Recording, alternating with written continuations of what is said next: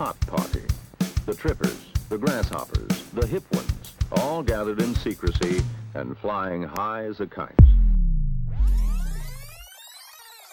Hello.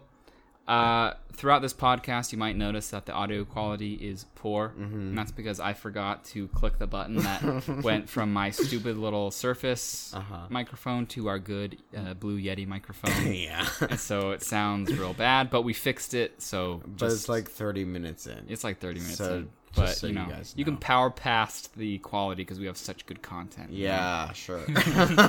Anyway, thanks for listening. Thanks, guys. Howdy. And welcome to Tripping Through Time. The podcast where we talk about the history. Science, culture, and history behind psychoactive Yeah, that's right. drugs. I feel like we've been saying Psychoactive drugs. psychedelic most of the time. No. Has it always been psychoactive? Yes, because if it was psychedelic, we wouldn't be talking about tea or nicotine or any of the opioids or the That's true. antipsychotics. You must be drinking different tea. Yeah. We're here in Portland. We're smoky. It's only 6 o'clock, but it's like dark and can't go outside. Yeah, I haven't seen the Sucks. sun in 2 days. You literally can't find it. Yeah. It's about quarter-mile visibility. Yeah. The air quality index was at 344 this morning. Worst in the world here in Portland. Yeah, worse. Hurts in the your eyes world. if you go outside. Get a headache. It's just the worst. It's fantastic. Yeah, so I'm in a bad mood. Yeah, I feels like recently just we've been having apocalyptic events. So Yeah. first we had like the plague, Yep. and then now we have like Fire. I don't know, sky is scorched. Yeah. This is what happened in the Matrix, guys. It's really awful. So we have a really nice, uplifting podcast though for you today. On the plus side, I kind of feel like he's being sarcastic. I think. Yeah. I kind of feel like cozy, like a little bit, like it's colder. It has been cooler because And, of like, the smoke. I kind of like the coziness, but I would prefer not. I'm just trying to find the nice. I see. things. I'm like the opposite. There's something claustrophobic about Oh. having to stay in your apartment. Stuart, it's all about perspective. What's the perspective? You can think of it as claustrophobic, or you can think of it as coziness. It's just a switch in perspective.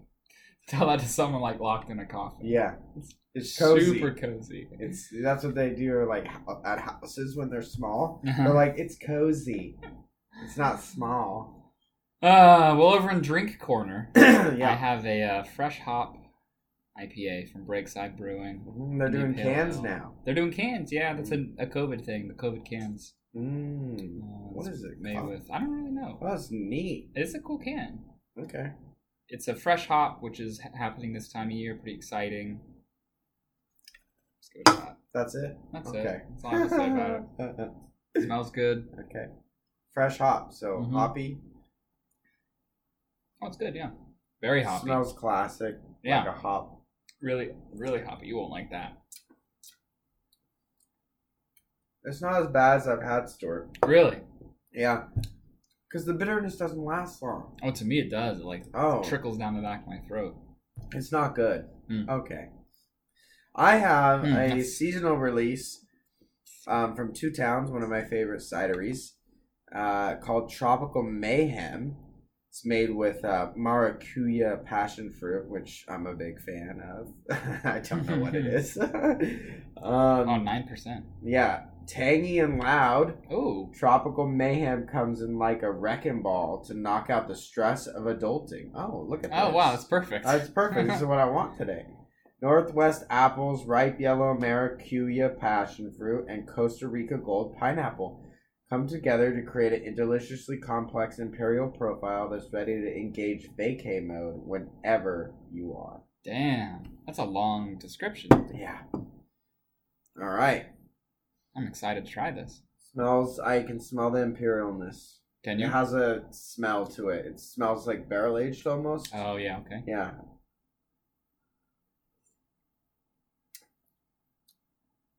Ooh, yeah. Oh yeah. Ooh. My favorite is the finish. It's this peachy, pineapple-y finish that's really nice. It's really good. And I cannot taste that it's 9%. Not at all. No, it tastes just like I'm gonna nice little chug apple this. juice. Yeah. I know what you mean about the Imperial. I can smell that too. Yeah. Something about it smells. I don't know what it is. There's a distinct smell. It's a distinct smell. It smells like the Excelsior has Yep. that same smell. And Is so that does Imperial? so does the Imperial The bad apple. Paradise and the Bad Mhm. Apple. Yeah. Yeah, they really all good. have the same smell. My thing is I wish cideries did ciders with like less apple. Yeah, I know it's apple cider, but it's like so apple forward. yeah. I think the strawberry one we liked so much was almost. Mm-hmm. I don't get why cideries do this, and maybe it's just because it's cheap. God damn, you almost knocked it over.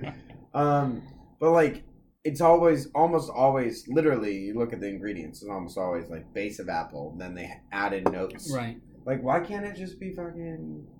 Would that just be wine then? And Is can you that make why? cider from other fruits? Like, is raspberry cider, if it was just all raspberries, would that be wine? I don't know. I'm pretty sure the strawberry haze one was like strawberry cider. See, so I think it's better, or not. I think it's better to have Yeah. the strawberry. Yeah, it's really good though. Anything else we want to mention? I think that's about it. We might have a secondary one when I review the raspberry. Mm-hmm. Might go through this pretty quickly. Mm-hmm. Okay. Ready? Yeah. In 1892. Whoa. This is episode 26. 26. And the title is what? Stuart? Oh, Give it a title. that's gonna give it away. Well, They'll know the title because I'll gonna title give it something. away. Oh, when they because you're click like on it. building up. Yeah. Well, you'll know Okay. what it is in the first. Oh, sentence. okay. So this is episode 26, Stuart's history hole. I guess yeah, it could be a Kinda. history. Is hole. it your a thought slot? slot? Pod slot? I don't really know what it is. Okay. We'll figure it out after. All right. No cute labels. No cute labels. It's All too right. sad. Okay. In 1892, medical doctors George Frederick Bingham and John Purdue Gray in Manhattan created a company called the Purdue Frederick Company. Oh God, we're doing Purdue Pharma. Yeah. Oh no. In 1952, the company was sold to other, I don't really know what it did in those 60 years, but it was sold to other medical doctors named Raymond and Mortimer Sackler, Oh, the Sacklers. who still own and operate Mhm. Purdue. I'd like to give them a Sackler. The company focused mainly on selling earwax removal and laxatives. And I That's know. when I think of the Sacklers, I want to think of shitting out my asshole and getting black goo from the innermost part of my ear out. Yep. I like that. I want to. Everyone make sure to associate that. Yep. This company, still owned by the Sacklers, still ran by them, it became known as Purdue Pharma in around 1991. Oh, Pretty late. okay. Yeah. Yeah.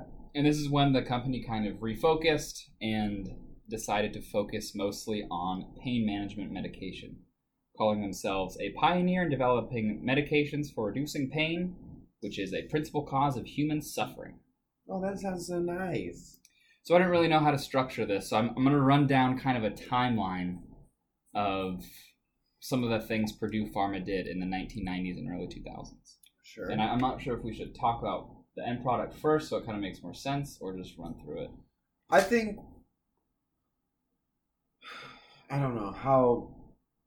I mean, it's obvious to me what they did, but Yeah, I've I'll go watched ahead. a lot of stuff. Yeah, a lot of people so- might not know. Purdue Pharma basically sold OxyContin. Yeah. And is one of the main reasons we have an opioid epidemic Yep. currently. Yep. And this is kind of how it started. Yep. So between June 15th, 1993 and April 15th, 1994, Purdue Pharma conducted a clinical trial in older patients with osteoarthritis. And this was to test the safety of their new drug, OxyContin. Contin or cotton? Depends on.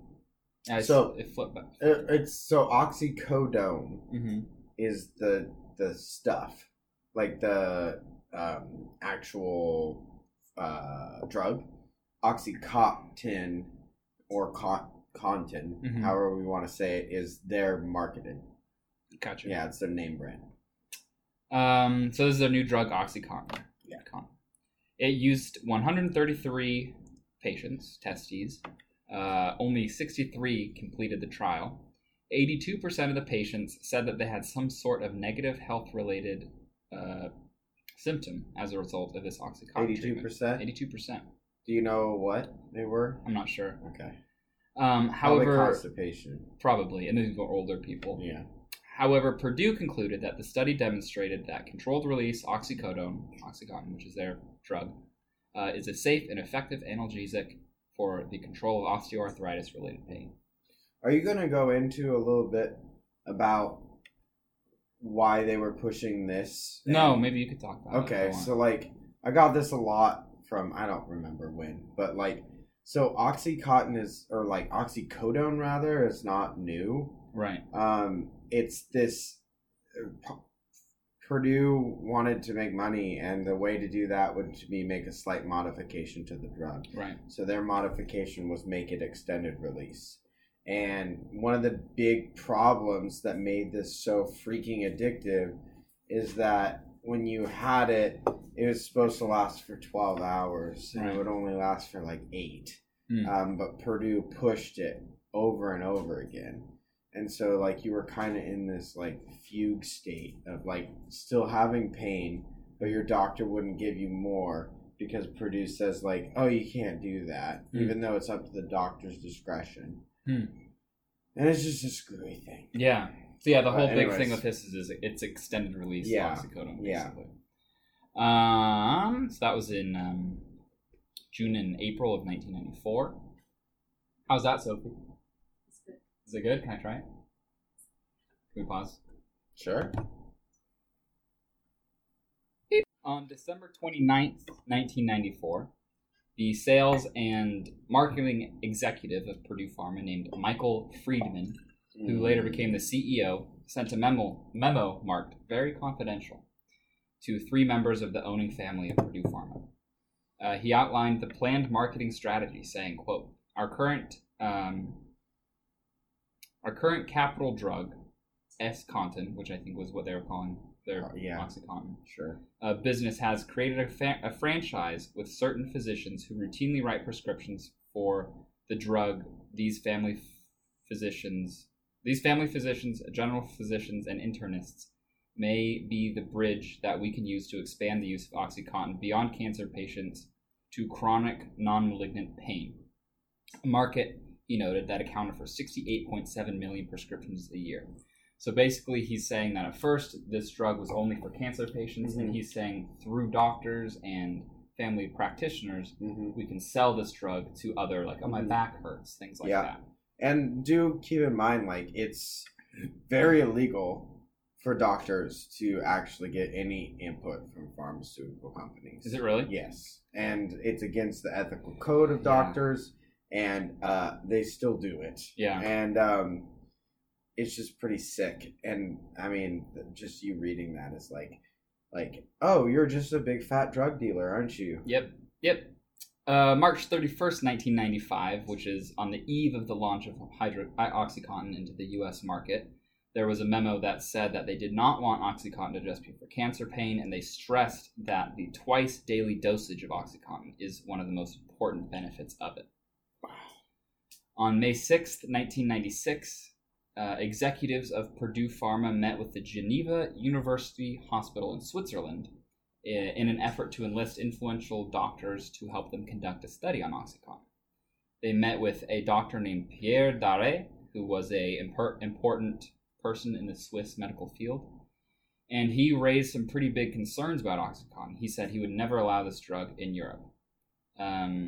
He said that back pain is not a suitable indication for opioid use, which is what they're asking. Like, can we use this for back pain, chronic pain like that? And he said this would not be suitable.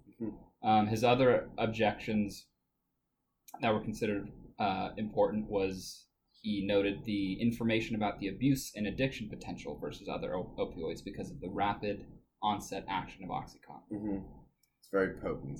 So this is right around when they were releasing it. They're getting told by doctors that, hey, this might not be best for chronic pain. This might have some addiction issues. When you think about chronic pain, you need to remember that chronic pain means that you need chronic solutions. True, yeah. And so having a drug that is fast acting and kills all your pain and is highly addictive Right. and wears off after use over time. Right. And what's Is not a good idea. What's like the tolerance buildup of It's oxycontin, high. right? It's very high. So would it even still work after like 2 years of using it? I don't know. I think it might still work. But it's almost like you just have I think you just have to take it to like keep the symptoms at bay. Right. Like it barely works. Right. Because I've heard interviews with like heroin addicts who say they take heroin just to feel normal, and like you wouldn't even know they're on it. And that's kind of the same thing with Right. Yeah, but like that's a big thing is like we don't know how to deal with chronic pain. So this will be fun. On October 23rd, 1996, and I should mention all these emails and memos were released later as part of a lawsuit that we'll mention. October 23rd, 1996, there was an email exchange between Richard Sackler, who's the main owner. Sackler. Richard Sackler, a real... Oh, Dick Sack. Dick Sack. A real Dick Sack. Oh, okay. He's awful. And Can some we call of him his... Dick Sack from now? We'll call him Dick Sack. Thank you. And some of his executives, and he deserves this, you'll see, talking about the cost effectiveness of dinner programs with doctors. All just illegal. Yeah, which is basically where they take doctors and wine and dine them and say, hey, maybe you can, wink, wink, nudge, nudge, sell some of our products. I just took ethics training at my medical institution. Yeah. And we cannot accept anything more than, I think, 50, or no, it's even less. We can't accept anything. Right. And the one situation, like, I clicked yes to, and apparently was okay with cookies from a patient. So I guess I can do that. This might have been different because they weren't getting anything of actual value. No, it says you can't go to a dinner. Really? You can't go to dinner? Nope. Jeez. You have to refuse that. I wonder, was that the case in 1996? I don't know. But yeah, there was this clear situation. It was like, somebody comes in and asks you, they're paying for dinner. Right. And it's like, not ethical. You're not allowed to do it. Wow. So one of the executives at Purdue wrote Richard Dick Sack and asked, hey, are these dinner programs financially viable? Do they make sense? Dick Sack replied by saying, quote, physicians who attended the dinner programs or the weekend meetings wrote more than double the number of new prescriptions for OxyContin compared to the control group. Isn't it sad that that people that are supposed to be some of the most shining gems of society are so easily corrupted by, like, lobster? Yeah. By a dinner. French bread. And a fancy dinner, yeah. He said weekend meetings had a great impact. New prescriptions for they impacted new prescriptions for OxyContin by a factor of 2.16 and 2.62. So he had this all worked out. When we came for a weekend dinner, they prescribed 2.16 to 2.62 times more OxyContin. When people start running stats on human behavior without their knowledge, that's what psychopaths do. Yeah, well, Dick Sack's a psychopath. Yeah. We should have a song. Dick Sack is a psychopath. It's really good. Seems nice, doesn't it? On January 25th, 1999, a memo from the sales team at Purdue Pharma showed that the sales numbers, or we're told that their sales bonuses are based on basically the incentive for selling OxyContin over other Purdue Pharma products. Wow. So they got more commission. And it's weird that there's salesmen for a pharmacy company, isn't it? Yeah, it's weird, but no. I mean, all pharmaceutical companies have it. That's crazy. Like, they're not doing anything that the other pharmaceutical companies aren't doing. Yeah. They just happen to be pushing a drug that's more damaging than the other ones and can be prescribed to more people. So, like, you have an antipsychotic. Right, we were talking about what was that one? Abilify? Aripiprazole? Yeah. And so, like, that is, like, pretty clear indication, right? Mm-hmm. To be antipsychotic, to be psychotic, you have to meet DSM-5 criteria. Right. And it's pretty difficult. And usually, to get that, you need a psychiatrist. Or, some mental health nurse practitioners can do it now. But the thing with chronic pain is anyone can prescribe. Right. Like that, like a primary care professional, anybody can do it. And so it's a lot easier. And also there's no clear criteria for chronic pain. Right. You basically ask them on a scale to 1 to this is incredibly painful. How's your pain? And it's something you could fake pretty easily, too. Sure. Like if you're saying I'm having horrible back pain, it's Easy. hard to go and look. You Are can't. You really? Yeah. You can't. And so, like, that's a big thing, I think. Yeah. That sets them apart. Yeah. It makes them worse. But it blows my mind that there's salespeople for, Sure. like the demand should be, shouldn't have to be. There sold. shouldn't be demand. Right. There should be, hey, this is available. Right. We made it so you can help people, Right. and then the doctors decide. Yeah. But that's not how it works. Yeah. As I grow older, I'm pretty young still. Mm-hmm. Well. I know, I'm getting old. Capitalism and the idea of the almighty dollar Yeah. is so invasive, and it's sad to me. I mean, I can even see it in my research where it's like, oh wow, they got really cool results. Mm-hmm. How'd they get them? Oh, they had a $1.5 million machine. Mm-hmm. So in the memo to the salespeople at Purdue, they said, quote, your priority is to sell OxyContin, end quote. Sell, It had 3 Oxycontin, cells. Says Dick Sackler. Dick Sack. And they said, highlight the advantages of OxyContin, especially for use in the elderly population. Wow. Why do you think the elderly specifically? I'm not sure. Because it's comorbid with with chronic pain, or is it that the problems aren't going to show up because they're just going to die?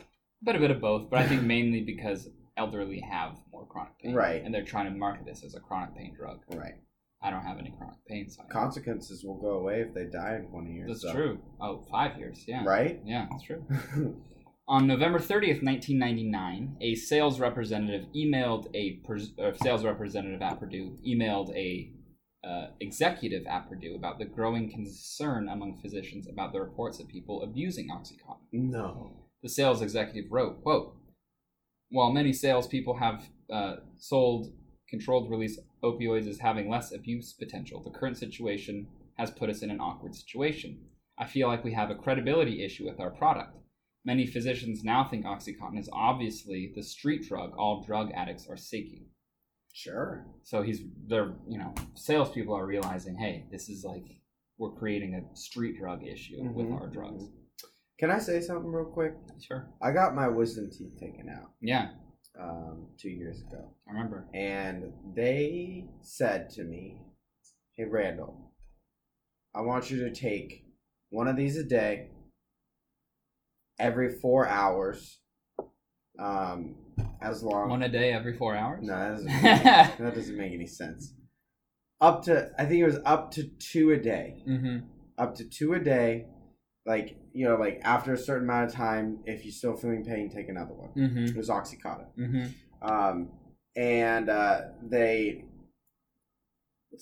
They said, take this for a week, no longer. Mm. And so that worked out to, at most, 14 pills. Yeah. They gave me a prescription for 30 I was pills. given 30 as well when I got my wisdom teeth out. I think that's just what they do. And I know for a fact you don't have to do that. Mm-hmm. It's not like, oh, it has to be a month's supply. No, That's not a thing. Yeah, I've been prescribed like 4 antibiotics. I know. Yeah. Yeah. And so I don't get that. I just don't get that at all. I don't get it either. I don't get why you would do that. Yeah. Especially if you know the abuse potential. Yeah. I think I was given hydrocodone. What's the one that's mixed with acetaminophen? Hydrocodone is. Yeah, that's what I think a lot of them are. Which is, it had 500 milligrams of acetaminophen. Yeah, rip your liver apart. That's so bad. And I took like 2 a day, sometimes 3. And you were Jesus. drinking. No, I'm kidding. I was like 18. 16. On August 3rd, 2001, there was actually a task force called the Kentucky OxyContin Task Force. The Kentucky OxyContin Task Force? KOT, COT. And it was formed specifically to combat OxyContin. Why does the government always make these task force? They don't do it jack shit. Any of them. And That's guess who was like their main helper on the task force? Somebody from Purdue.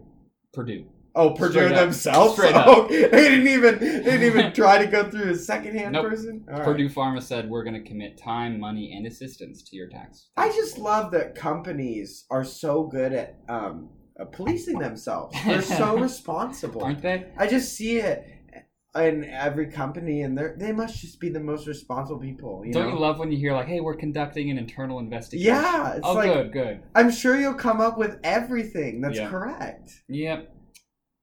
January 3rd, 2003, a Purdue Pharma position paper argued against requiring prior authorization for the prescription of OxyContin, which I think is basically an insurance thing, but I'm not sure what prior authorization is, but it sounds like it would make it harder to be prescribed OxyContin. Prior authorization means literally that. Like, before it can be prescribed, the doctor has to contact your insurance and give a very good reason to why you need that drug. I see. If the insurance companies say no, you can't do it. Right. And they basically said that if you make us have prior authorization, you're limiting this vital pain management resource to millions of people, blah, blah, blah. When in reality, it would probably make fewer people prescribed it. And well, so all this kind of goes to show, I really wanted to show the marketing, how this drug, this addictive drug, was marketed. Mm-hmm. And I wanted to show that the people of Purdue, especially people like Dick Sack and Richard Friedman, knew about it. And Dick Friedman knew Dick about Fried. There you go. Thank you. Its negative effects. Oh, Clara. What? She's like laying down, but her eyes are just bugging out. Like she can't move her head. Uh-oh. Okay. That's funny. Yes. So I just wanted to point out the marketing aspect. Mm-hmm. And I also wanted to point out that the marketing was working. In 1996, they made $48 million in revenue off OxyContin. In 2000, they made nearly $1.1 billion. Wow, that's 100. No, what is that? 1,000 fold?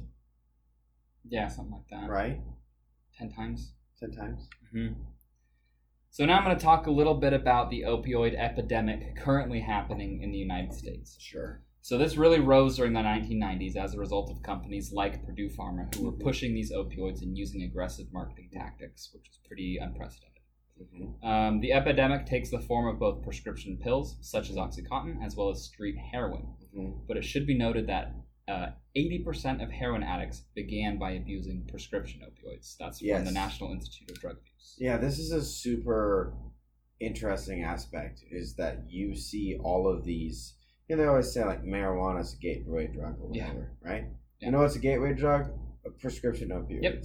In fact, 4 to 6% of people who are prescribed prescription opioids will turn to heroin. Wow. That's also from the National Institute of Drug Abuse. Hey, we got this new painkiller, but 4 to 6% of you're going to get hooked on heroin. And that's a pretty scary stat when you consider that in 2015, 91.8 million American adults were prescribed pain medications. You do the math. Say that again. In 2015, 91.8 million American adults were prescribed pain medications. Okay, so let's call that 100 mil. Yeah. So let's take the higher number, 6%. That's 600,000. 6 million. Mm-hmm. Oh no. Which seems to me a little high. I don't think we have 6 million. 4 to 6 million. Yeah. You don't think it? We do. Yeah, and I would say a lot of those 91 are people like you and I who are prescribed it for... sure, one time. Right. Kind of thing. I think that... I don't know, actually, where that 4 to 6% might be people who are long-time chronic opioid users. I'm not sure, though. I should have looked that up. I'm sorry. It's okay. So what makes this an epidemic? 2 demerits for you. What makes it an epidemic? In 2015, there were 50,000 opioid overdose deaths. Mm-hmm. In 2016, that's going to rise to 64,000. In 2017, which is the most recent year I could find data, it was around 70,000, rising steadily every single year. Cool. As the years progress, too, more and more of these deaths are being attributed to synthetic opioids, such as fentanyl. Mm-hmm. It's actually becoming a huge problem. Mm-hmm. That's a lot of people. Yeah. 50,000 people a year. We're in this coronavirus, which is deadly, and it's killed nearly 200,000 people. So that's a lot worse than this. actually. It is. That was a bad That was a comparison. really bad comparison. But this is every year Yes. for 20 years, Yes. basically. And I highly doubt that is a representative number. Right. I don't know how they're getting these, but like I'm sure a lot of people die, and it's not recorded because it's not recorded as this, right? As opioid. And then these numbers, nationally are bad. But what's really bad is it's really affected certain states, cities more than others. Mm-hmm. Like I think the worst is actually New Hampshire. What's going on with New Hampshire? I don't know, but they are having a crazy bad time with the opioid crisis. It's like 132 per 100,000 people die of an overdose in New Hampshire. Wow. And these numbers, just to kind of put them in perspective, yearly are more than the amount of people that die in car crashes. Wow. Okay. Which is pretty crazy. So who is this epidemic affecting? Right. Addiction and overdoses are overwhelmingly among non-Hispanic whites and Native Americans, especially Alaskan Native Americans have one of the highest rates. Wow. However, an interesting trend has been happening, and they say as around 2018, these trends started to change, according to the National Institute of Health, and they noticed that more young white female women were being prescribed opioids. And they think this is probably because there's some kind of implicit bias in the prescribers who think that young white female women are less likely to abuse opioids than old, ratchet, crackhead-looking dudes. But that's not true. Anybody can abuse opioids. Sure. It doesn't matter if you're rich, poor, black, white. Drugs don't discriminate. They do not discriminate. Especially a drug like an opioid, which is so addictive. So this kind of seems gross to me, but you kind of have to talk about the economic impacts of the opioid epidemic because they are big. A 2016 study showed that the cost of prescription opioid overdoses in the United States in 2013 was about $78.5 billion, most of which is attributed to healthcare, criminal justice spending, and lost productivity. Healthcare, criminal justice spending. So you're spending a lot locking people up, police task forces, and then I guess lost people don't work when they're on the streets. I just think it's so funny that it's very clear to me that the pharmaceutical company, take Purdue as the example, it's clearly their fault. And it's not the people's fault. But then when we see them overdosing on the streets and using heroin, we turn to them and say, you're a criminal. And we're going to lock you up, and we're going to spend even more money on something. You're misdirecting your resources. That's so fucked up. The government's supposed to protect the people, and they're literally just ganging up on them. And I don't want to get too political, but I'm going to because I'm pissed. Sophie and I were reading about the guy who's running for governor of Washington State. Loren Culp is his name. Loren. His name. I get it. Shocked by I'm not shocked. I've got a guy named Loren. I got a couple Lorens. And he was talking about how his solution to the homeless and drug abuse crisis is to be strict and lock down and arrest people. He says this, touchy-feely thing so dumb. Doesn't work. Yeah, that's absolutely dumb. That's dumb? So dumb. And he says cracking down on the dealers, which I find amusing, because who are the dealers? Purdue Pharma. Okay, crack down on the dealers. Yeah. If you identify them accurately. Yeah. Yeah. So by 2015, this epidemic was worse. Oh, sorry. I have a slogan for. We're not gonna say it over again. No, we'll just mention. I just realized we were not recording with our good mic. Yeah, so we have it plugged in and everything. We're talking into it. And old Stu over here has the option in Audacity to his Windows Surface. Yes, which is like a foot away from us. Yeah, it's going to be good. So I think the audio quality just increased a hell of a lot. Sorry, guys. Sorry. Oops. I have a slogan for Lauren Cope. Yeah. Let's not cope with it. Oh, nice. Mm-hmm. Nice. His last name is Culp, though. Yeah, let's not cope with it. Okay. Nice. People know it. Yeah, people know it. Let's make some t-shirts, guys. In 2015, the epidemic obviously is only getting worse. The White House on November 20th, 2017, said that in 2015 alone, the opioid epidemic cost the United States an estimated $504 billion. That's a lot of money. That far exceeds the profits. Yeah, right. It sure If does. you're, if you're a heartless bastard and you're just concerned about money, federal government-wise, I wouldn't let Purdue do what they're doing because it costs me money. Doesn't make sense. Even if I don't care about anybody. You're costing us money now. Yeah. So I'm going to talk a little bit about the... Oh. Whoa. Nice catch. The attempted... Sorry, guys. The attempted crackdown. In 2010, the United States government began cracking down on pharmacists and doctors who were overprescribing opioid painkillers. Mm-hmm. However, there was an unintended consequence. Can you guess what this is? Cracking down on pharmacists and doctors that were overprescribing. Mm-hmm. Big unintended consequence. I don't really know. People couldn't get their prescription opioids anymore. Oh, sure. I mean, so what do? Right? Go turn to heroin. Turn to heroin. And that's exactly what happened. Oh, they're so fucking stupid. To be honest, though, I wouldn't have... Well, I thought about it for a day. You told me. I didn't think about that. Exactly. But, I mean...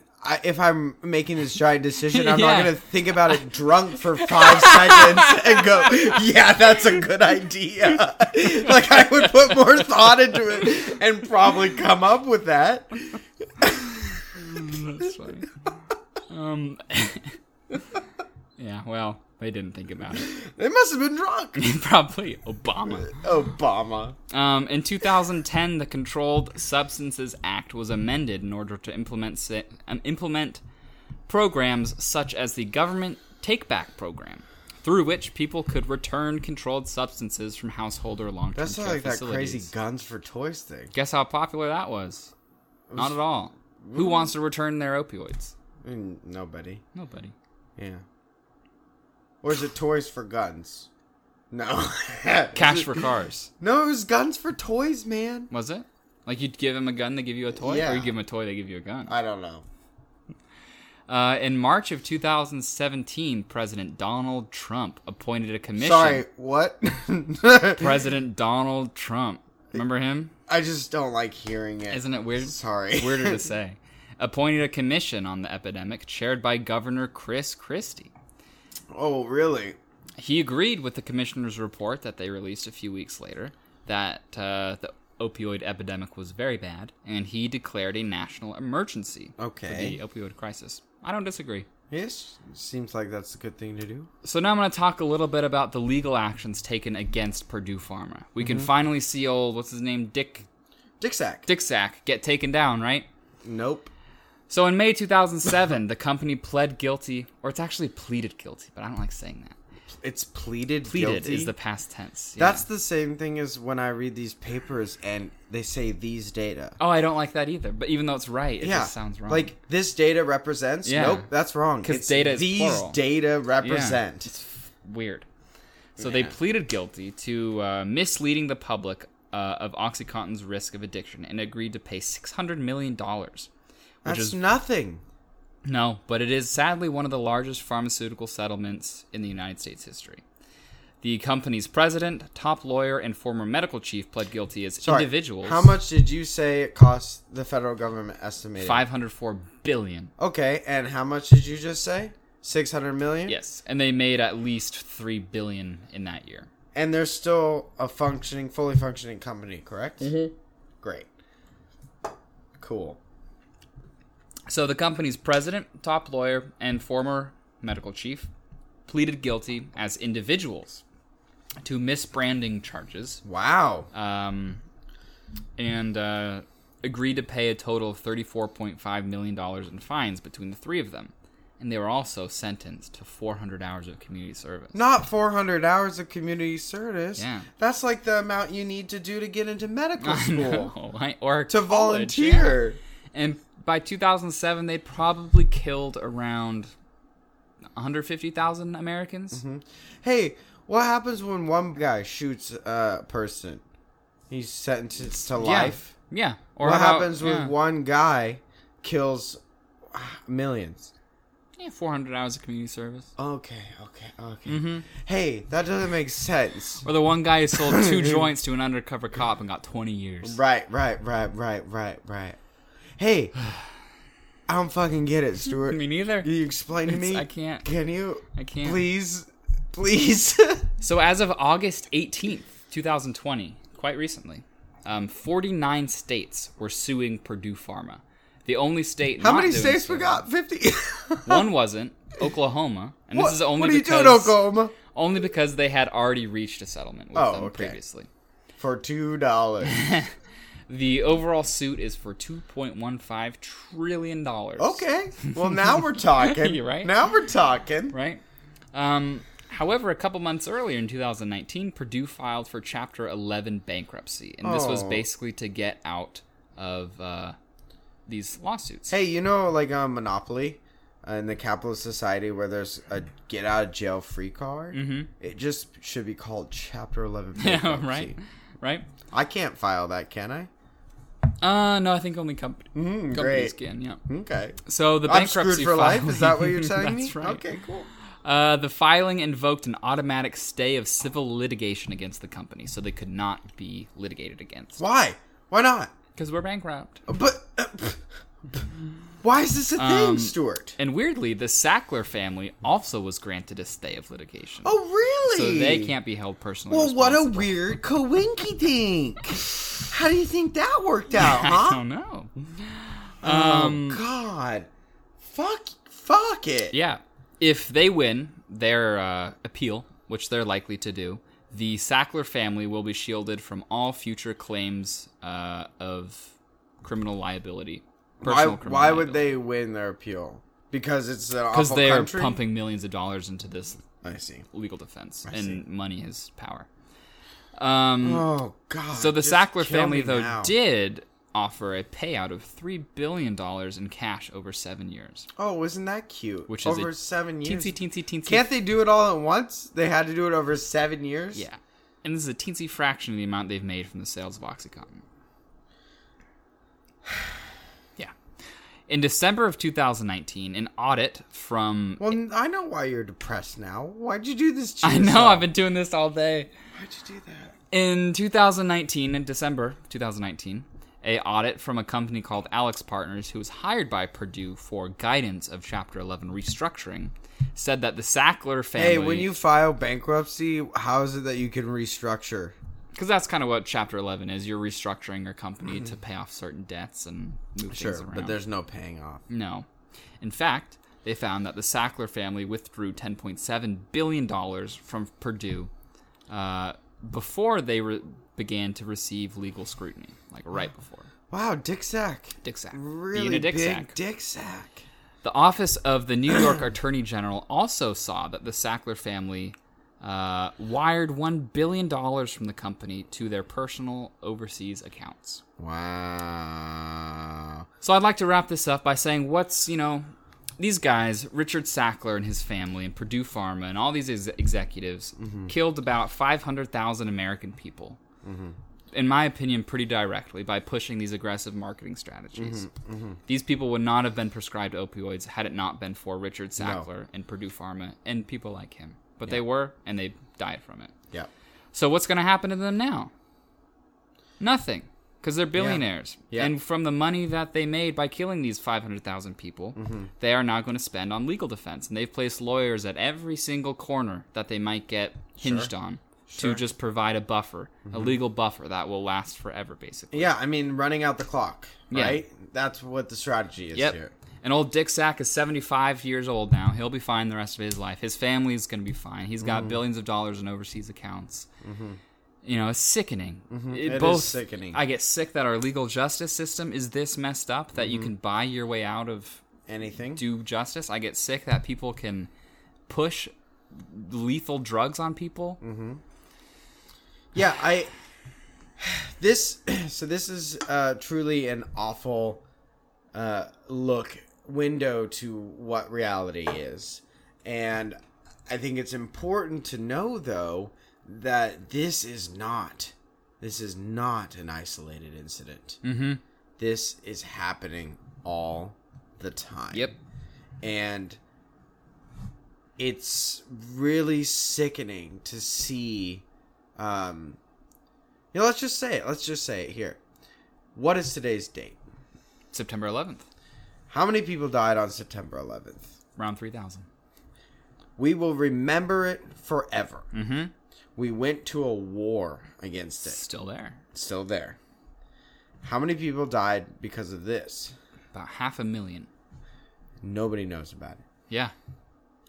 And when you see a drug addict on the street, you think to yourself, man, that guy's got to get it together. Right. It's his fault. Yeah. It's his fucking fault for being there. He did something wrong and it's his life, and he fucked up. Yep. And, glad I'm not him. Yep. He needs to get his shit together. What if one day he got his wisdom teeth removed, was given 30 pills? Yep. Boom. Because of brain chemistry, you get addicted. Yep. And that's where you end up, Yeah. It's easy. And all that is because of people for money. Mm-hmm. For money. It's all for money. And the amount of fucked up shit that this just happens all the time. Mm-hmm. And I think, that's something that I'm really struggling with. I don't know who listens to this podcast, but I'm pretty young. Mm-hmm. And every year I get a little more cynical and a little more jaded. Mm-hmm. And I don't know when it's going to stop, but maybe never.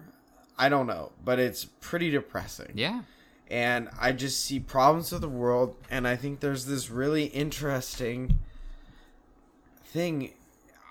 I don't know what to do about it. Mm-hmm. I see there's a problem.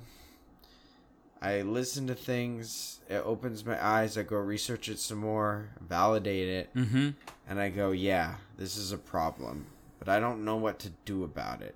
And I feel so little. Mm-hmm. And I feel like the cards are stacked totally against any semblance. I feel like I'm surrounded by people that really just don't give a shit. Mm-hmm. And all they care about is money. Yeah. And I don't know how to get through to them that they should care about their fellow people. They should care about me. But I think that's what it all is. We all feel isolated, and we all feel helpless. And so we all feel like we're just these tiny individuals up against this monsoon. Mm-hmm. But we don't think that we are part of the solution, because it's we've been isolated, and it's so hard to think of us together. We have to be part of it, right? If we reach a critical mass, something has to change. You'd think, yeah. But the closest I've seen is these protests in downtown Portland. And I know. I don't know. I don't really know. So I literally don't know. I don't know if anything's happened because of it. But if that doesn't change things, I don't know what will. And then I get disheartened. I'm going into the legal profession. I get disheartened when I see that rich people can just throw money at lawyers. Sure. And deflect off any kind of, sure, liability to their actions. Yeah. Just with money. And, I don't want to, I'm just going to bring it all up, I guess. But, you're talking about protests at Valencia. You know what? Something that I don't see, what else is going to take to say. So guns, right? Semi-automatic weapons.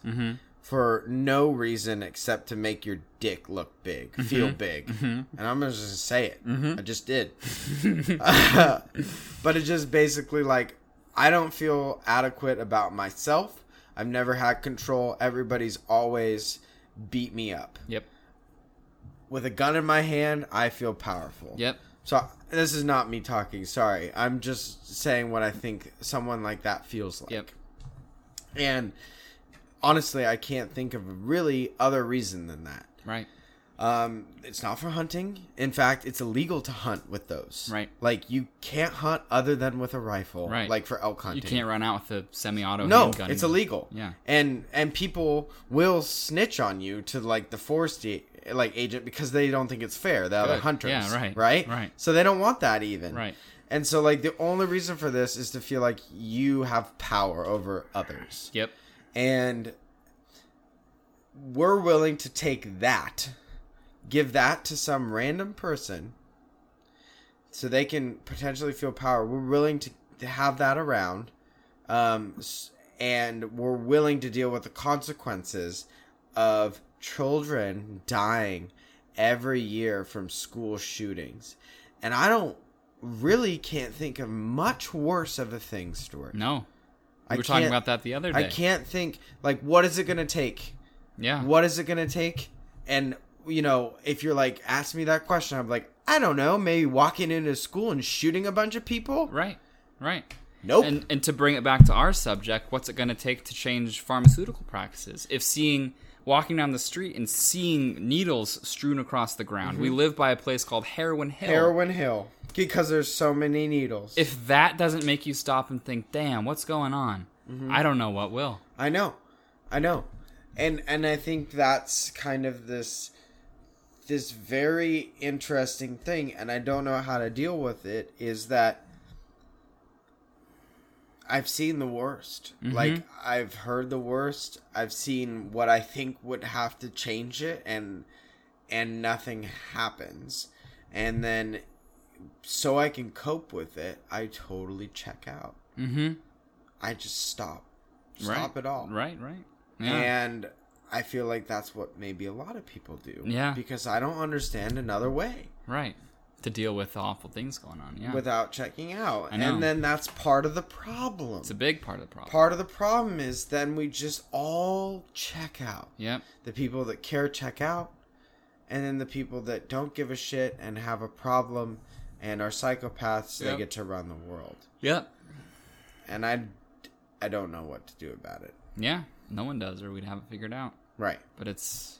And, I mean, I try to say to myself that the best thing is then you contribute in your small way to society. Mm-hmm. Try to make it a better place. I'm not totally checked out.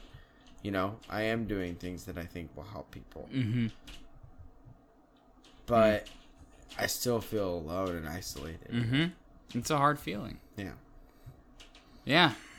Now you know why I'm depressed. Because I was thinking about this kind of stuff all day. Yeah, why'd you do that to yourself? It's already depressing with the apocalyptic sky. I know. You were just like, let's get it. Bring it on. Just get it. Pile it What else on. you got, God? Yeah. Give me more. Yeah. So that's Purdue Pharma, Jesus the opioid crisis. Christ. You know. There's a fantastic special, a couple I think, on John Oliver's last week. Yeah, he's covered some good ones. Check it out. Mm-hmm. Yeah, I mean, that's where I kind of heard about it first. So, and I think he talks about some references. Mm-hmm. Yeah, I don't know, man. I don't know. And, you know, let's tie this all back. What about, like,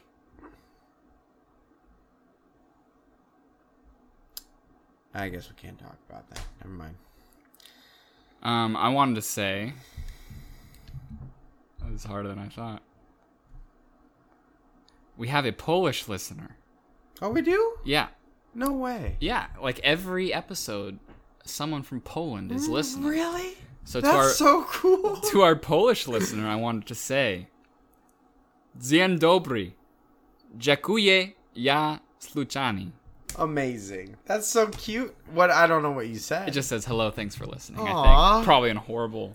Right. Yeah, but that's so cool. Thanks, person from Poland. Yeah. Wow. I didn't know that. Yeah. We see you. I mean, I think that's pretty cool. Part of the podcast, part of me doing this is to, like, you know, connect with more people. And I think it's so cool that people in Poland are listening to us. That's really cool. And Poland's awesome. I've been to Krakow. Great city. Yeah. You, and the Czech Republic. Yeah. You did that whole time thing. in Prague. You got a t-shirt that says Krakow. I do. It's my favorite shirt. Yeah. Blue. Purple? Yeah. What is it? Purple. Purple. Yeah. Cool. So yeah, hope everyone's staying safe. And if you're in the Pacific Northwest, stay inside. Keep your windows closed. Mm-hmm. Don't even look outside. Mm-hmm. Don't even think about it. I guess I want to leave on a positive note. And Good luck. It's hard, but I do think that the more you know, the more you are aware of what's going on. Mm-hmm. The more you see what's happening. Mm-hmm. And educating yourself, I think, is the most important thing you can do. To see, and I think education comes first, and once that happens, you can't not try to fix it in your own little way. Right.